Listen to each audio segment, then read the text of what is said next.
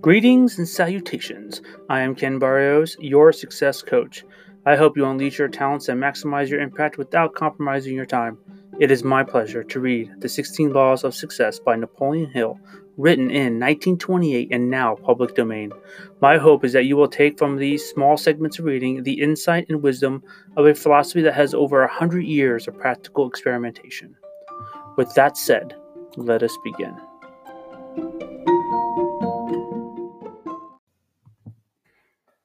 Law of Success, Lesson 7, Enthusiasm.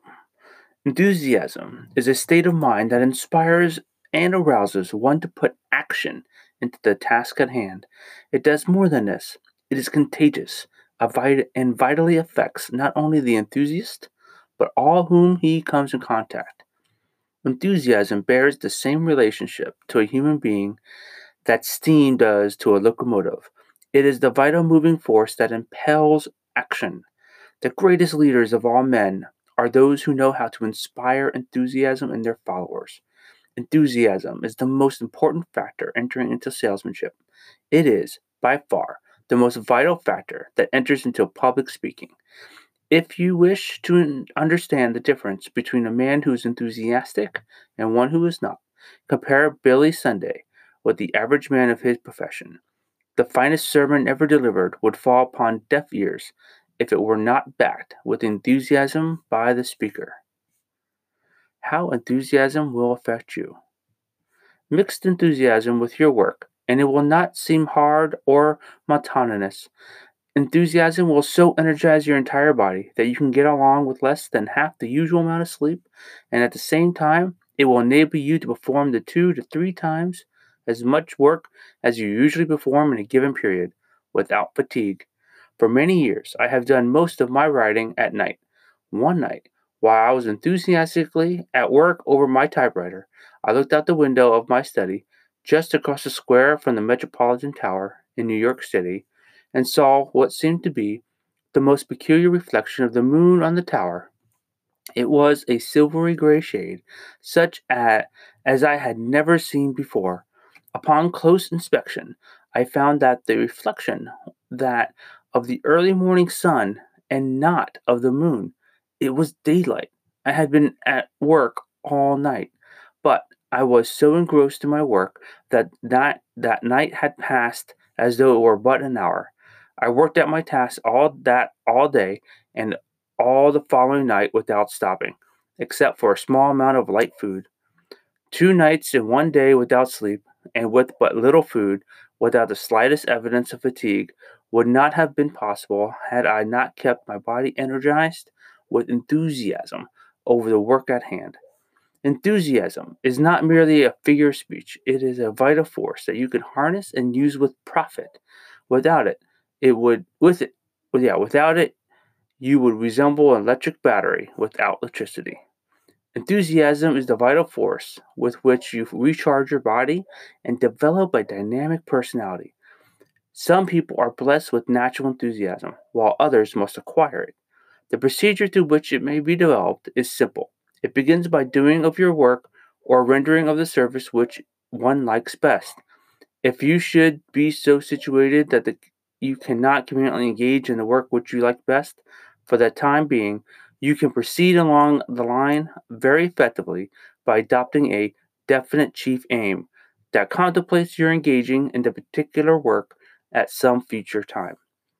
Lack of capital and many other circumstances over which you have no immediate control may force you to engage in work which you do not like, but no one can stop you from determining in your own mind what your definite chief aim in life shall be, nor can anyone stop you from planning ways and means for translating this aim into reality, nor can anyone stop you from mixing enthusiasm with your plans.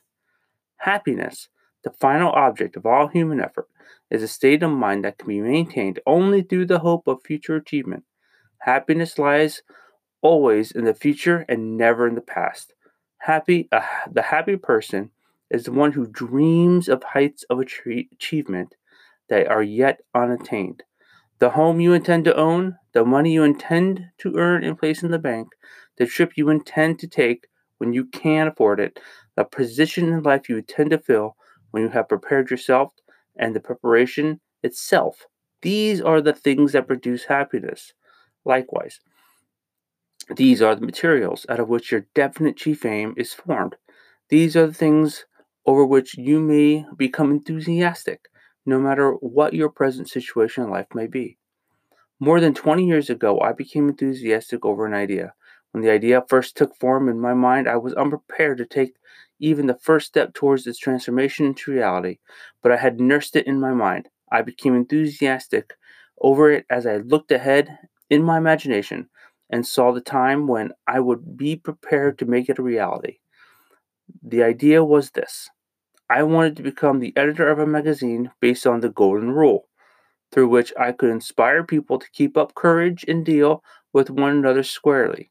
Finally, my chance came, and on Armistice Day, 1918, I wrote the first editorial for what was to become the material realization of a hope that had lain dormant in my mind for nearly a score of years.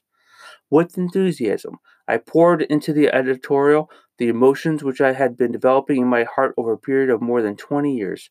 My dream had come true. My editorship of Natural Magazine had become a reality. As I have stated, this editorial was written with enthusiasm. I took it to the man of my acquaintance, and with enthusiasm I read it to him. The editorial ended in these words, quote, "At last my 20-year-old dream is about to come true. It takes money, and a lot of it, to publish a national magazine, and I haven't the slightest idea where I am going to get this essential factor. But this is worrying me not at all because I know I am going to get it somewhere." Quote, as I read those lines, I mixed enthusiasm and faith with them. I hardly finished reading the editorial when the man to whom I read it, the first and only person to whom I had shown it, said, quote, "I can tell you where you're going to get the money. I'm going to supply it." Quote, and he did. Yes, enthusiasm is a vital force, so vital, in fact, that no man who has it ever developed can begin even approximate his power of achievement. Before passing to the next step in this lesson, I wish to repeat and to emphasize the fact that you may develop enthusiasm over your definite chief aim in life, no matter whether you are in a position to achieve that purpose at this time or not. You may be a long way from realization of your definite chief aim, but if you will kindle the fire of enthusiasm in your heart and keep it burning, before very long the obstacles that now stand in your way of attainment of that purpose will melt away as if by force of magic, and you will find yourself in possession of power that you did not know you even possessed. Break. I would like to have a quick word from our sponsor.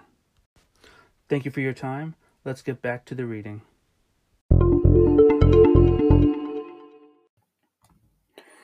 How your enthusiasm will affect others. We come now to the discussion of one of the most important subjects of this reading course, namely suggestion. In the preceding lessons, we have discussed the subject of autosuggestion, which is self-suggestion. You saw in Lesson 3 what an important part of autosuggestion played. Suggestion is a principle through which your mind, your words, and your acts, and even your state of mind, influence others. What you may comprehend for far-reaching power of suggestion, let me refer to the introductory lesson, in which the principle of telepathy is described. If you now understand and accept the principle of telepathy, the communication of thought from one mind to another without the aid of signs, symbols, or sounds, as a reality, you, of course, understand why enthusiasm is contagious, and why it influences all within its radius. When your own mind is vibrating at a high rate because it has been stimulated with enthusiasm, that vibration registers in the minds of all within its radius, especially in the minds of those with whom you come in close contact. When a public speaker senses the feelings of his audience is in rapport with him and merely recognizes the fact that his own enthusiasm has influenced the minds of his listeners until their minds are vibrating in harmony with his own.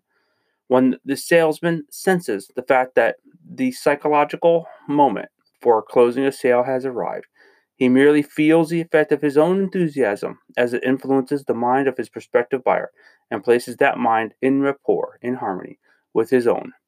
The subject of suggestion constitutes so vitally an important part of this lesson, and this entire course that I will now proceed to describe the three mediums through which it usually operates, namely, what you say, what you do, and what you think.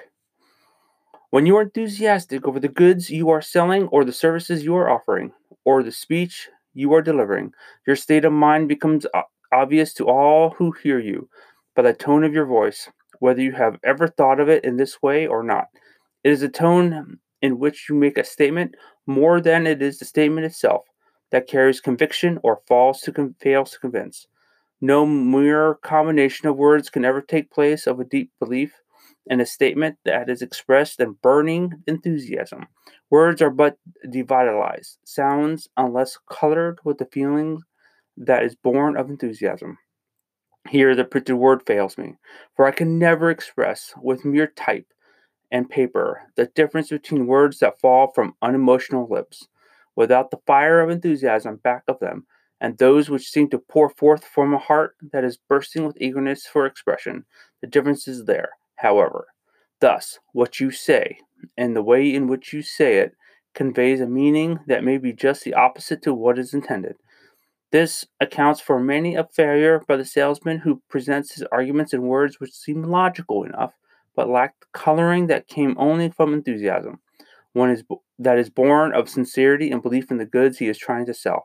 His words said one thing, but the tone of his voice suggested something entirely different. Therefore, no sale was made. That which you say is an important factor in the operation of the principle suggestion, but not nearly so important as to which you do. Your acts will count for more than your words, and woe unto you if it fail to harmonize. If a man preach the golden rule as a sound rule to conduct all his works, will fall upon deaf ears if he does not practice that which he preaches. The most effective sermon that any man can preach on the soundness of the golden rule is that which he preaches by suggestion, when he applies this rule in his relationship and with his fellow men. If a salesman of Ford automobiles drives up to his prospective purchaser in a Buick, or if some of make of a car, all the arguments he can present on behalf of the Ford will be without effect. Once I went into one of the offices of a dictaphone company to look at a dictaphone.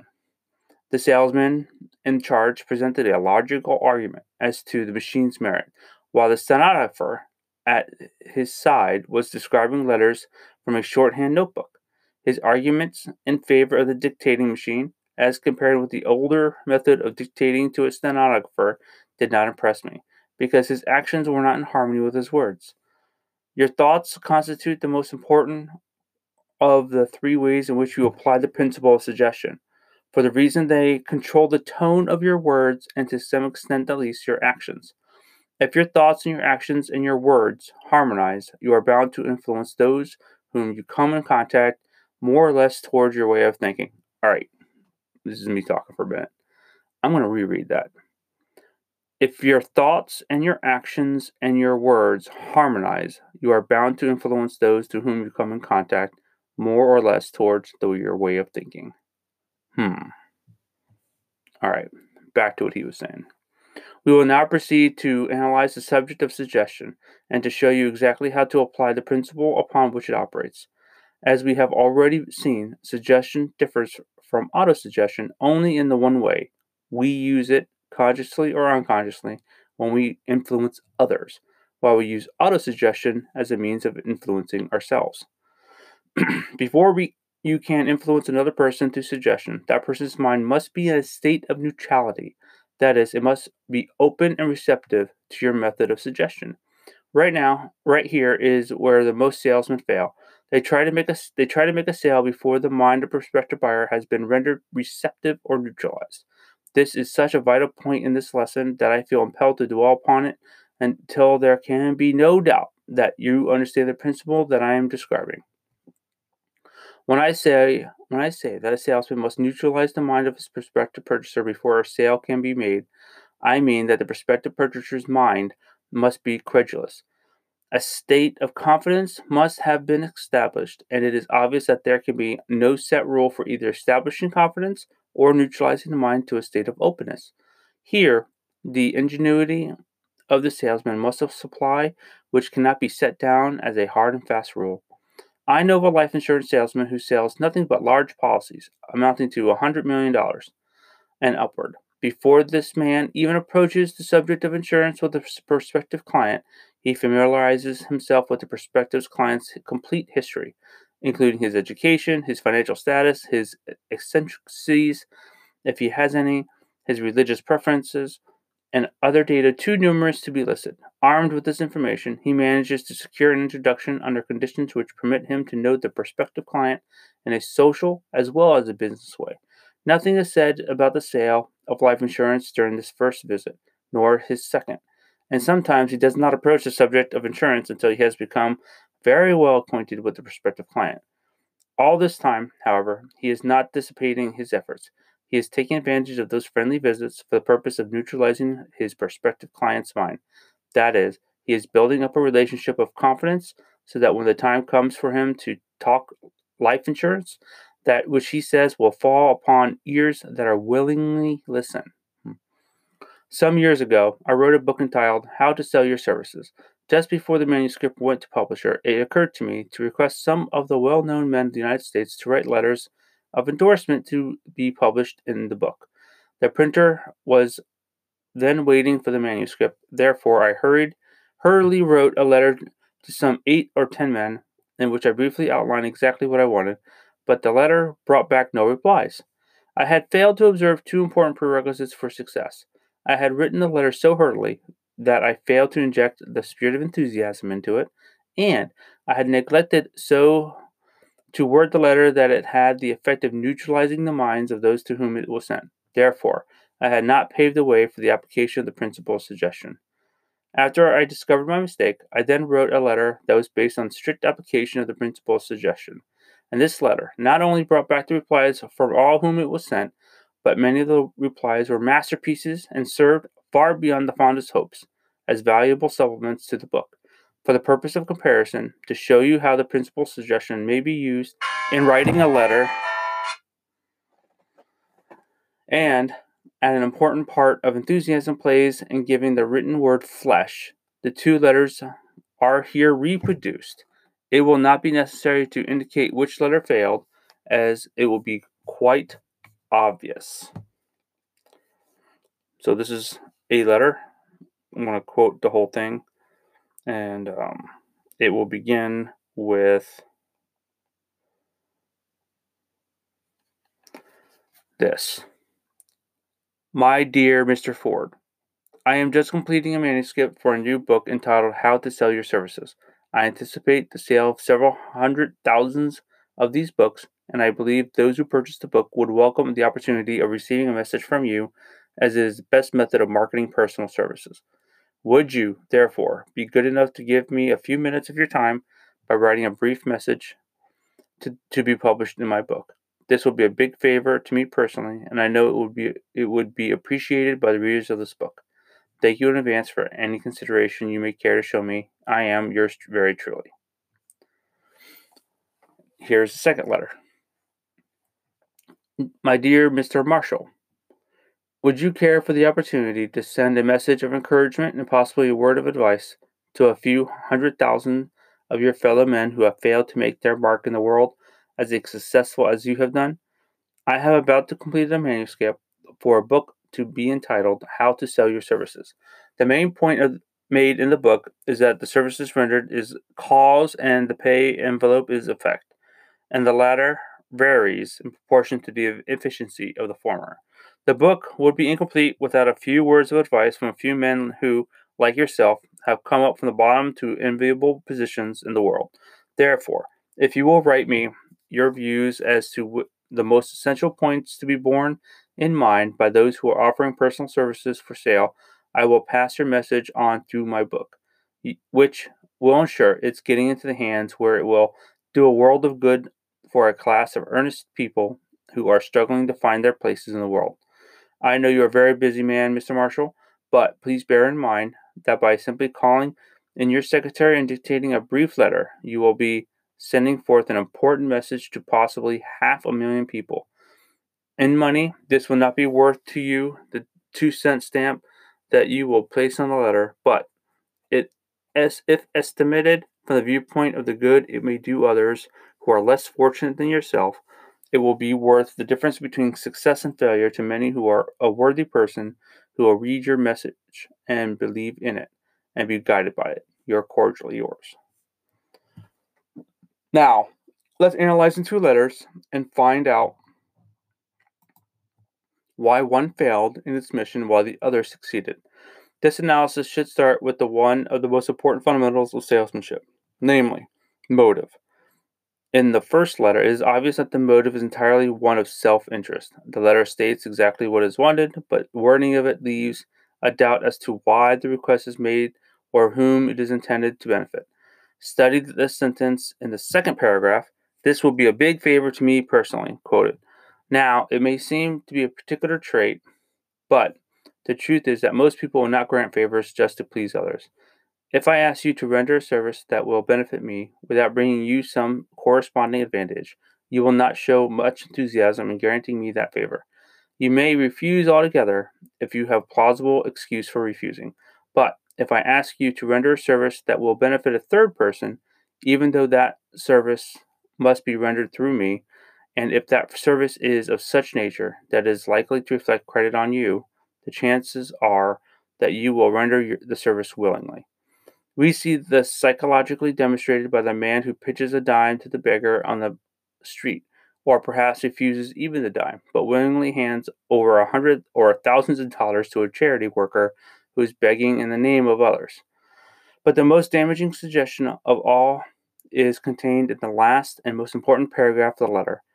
Thanking you in advance for any consideration you care to show me. This, quoted, this sentence strongly suggests that the writer of the letter anticipates a refusal of his request. It clearly indicates lack of enthusiasm. It paves the way for a refusal of the request. There is not one single word in the entire letter that places in the mind of a man to whom it is sent a satisfactory reason why he should comply with the request. On the other hand, he can clearly see that the object of the letter is to secure him a letter of endorsement that will help sell the book. The most important selling argument, in fact, the only selling argument available in connection with this request, has been lost because it was not brought out and established as the real motive for making the request. This argument was but faintly mentioned in the sentence, quote, I believe those who purchase the book would welcome the opportunity to receive a message from you as to be the best method of marketing personal services, quote. The opening paragraph of the letter violates an important fundamental of salesmanship because it clearly suggests that the object of the letter is to gain some advantage for its writer. It does not even hint at any corresponding advantage that may accrue to the person to whom it is sent. Instead of neutralizing the mind of the recipient of the letter, and as it should do, it has just the opposite effect. It causes him to close his mind against all argument that follows. It puts him in the frame of mind that makes it easy for him to say no. It reminds me of a salesman, or perhaps I should say a man who wanted to be a salesman, who once approached me for the purpose of selling me a subscription to the Saturday Evening Post.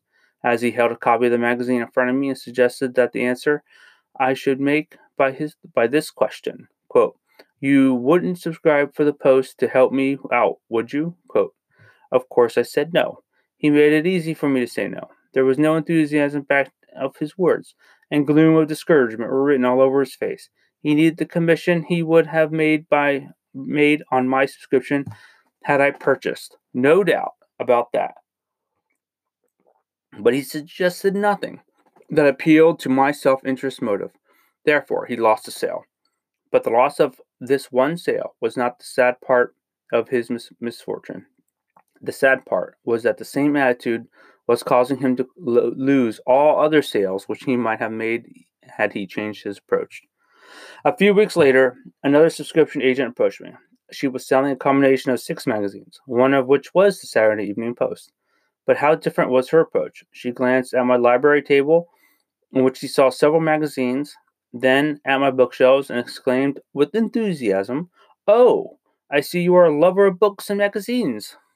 I proudly pleaded guilty to the charge. Observe the word proudly, for it was an important bearing on this incident.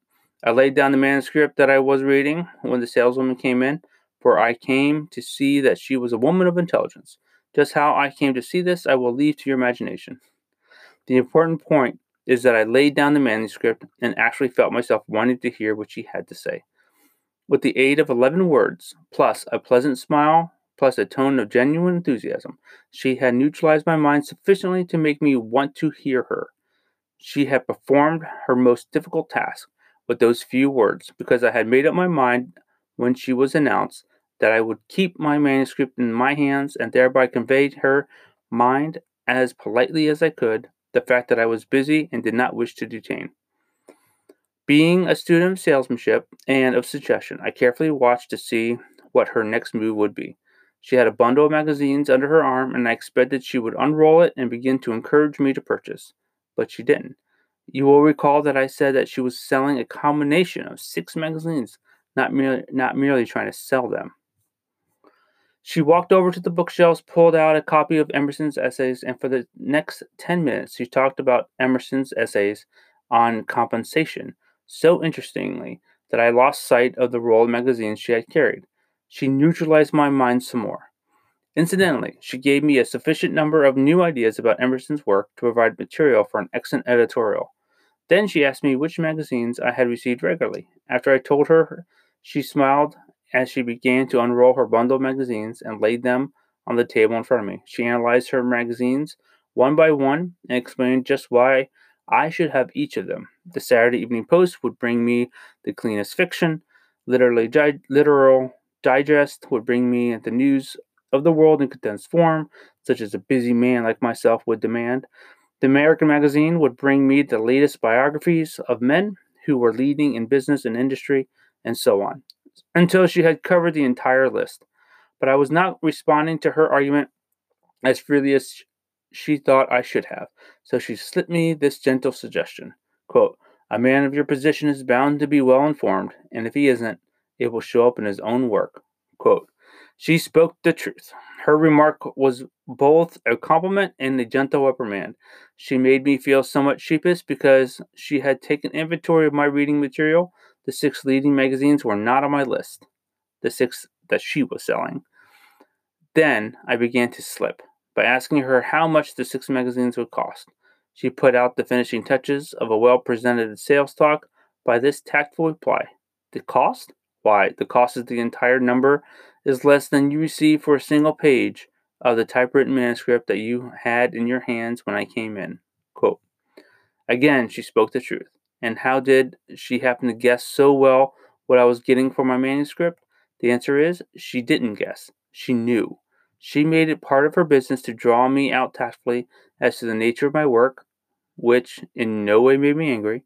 She became so deeply interested in the manuscript which I had laid down when she came in that she actually induced me to talk about it.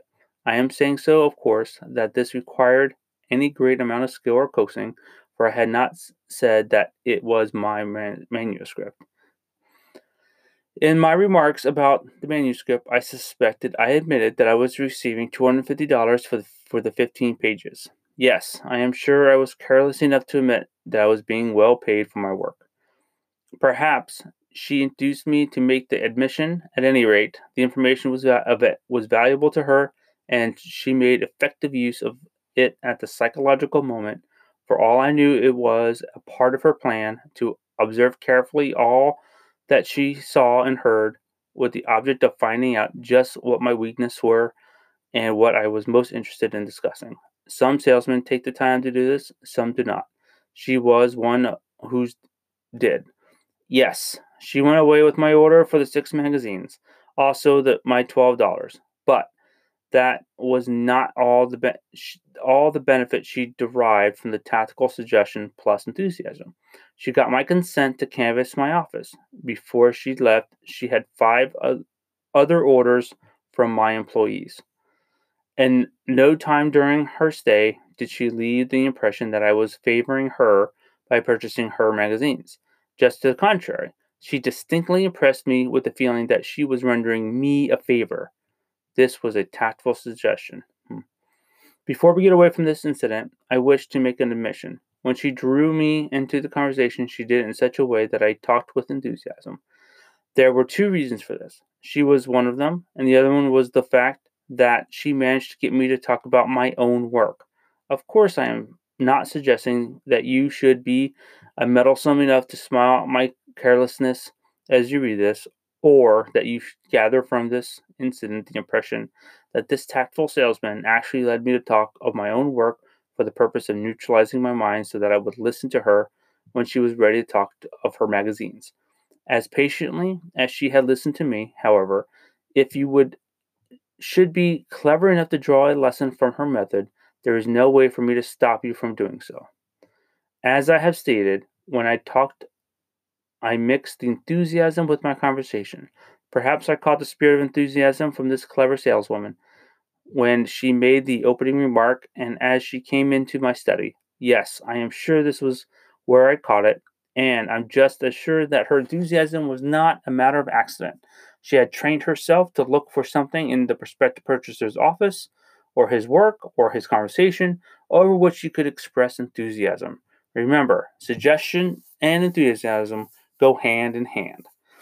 I can remember, as though it were yesterday, the feeling that I came over me that the would-be salesman pushed the Saturday Evening Post in front of me and he remarked, "Wouldn't you subscribe for the Post to help me, wouldn't you?"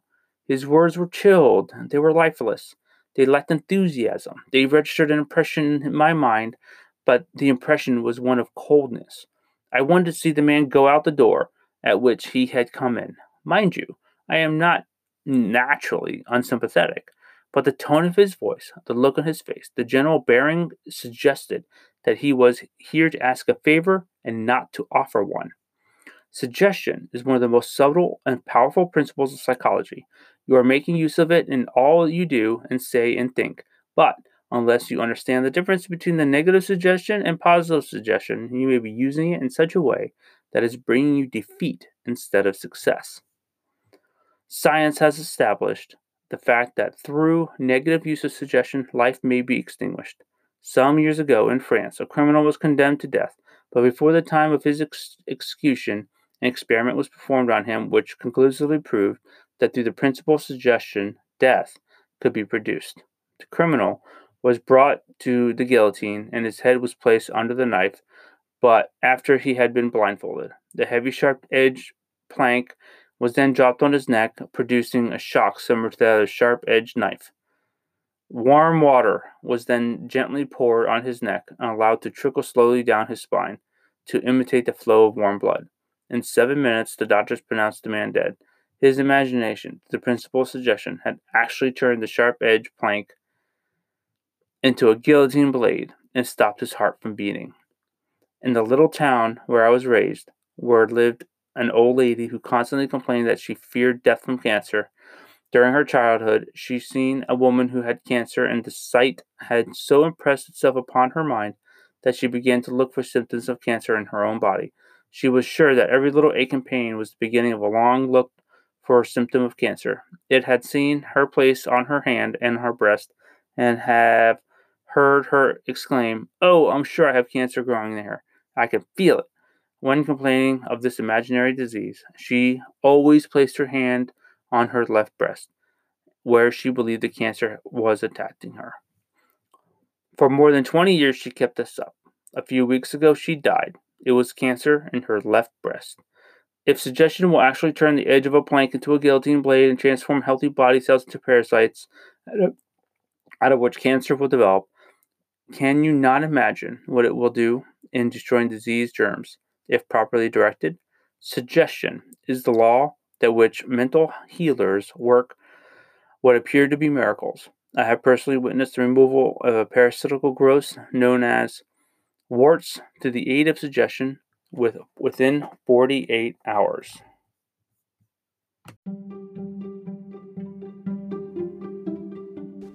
Thank you for your time today. I hope you learned as much as I did in this reading. If you ever desire to connect with me, you can email me at kb@keybravo.com. That is kb@keybravo.com. Have a wonderful day, and may you be blessed with all the success you endeavor.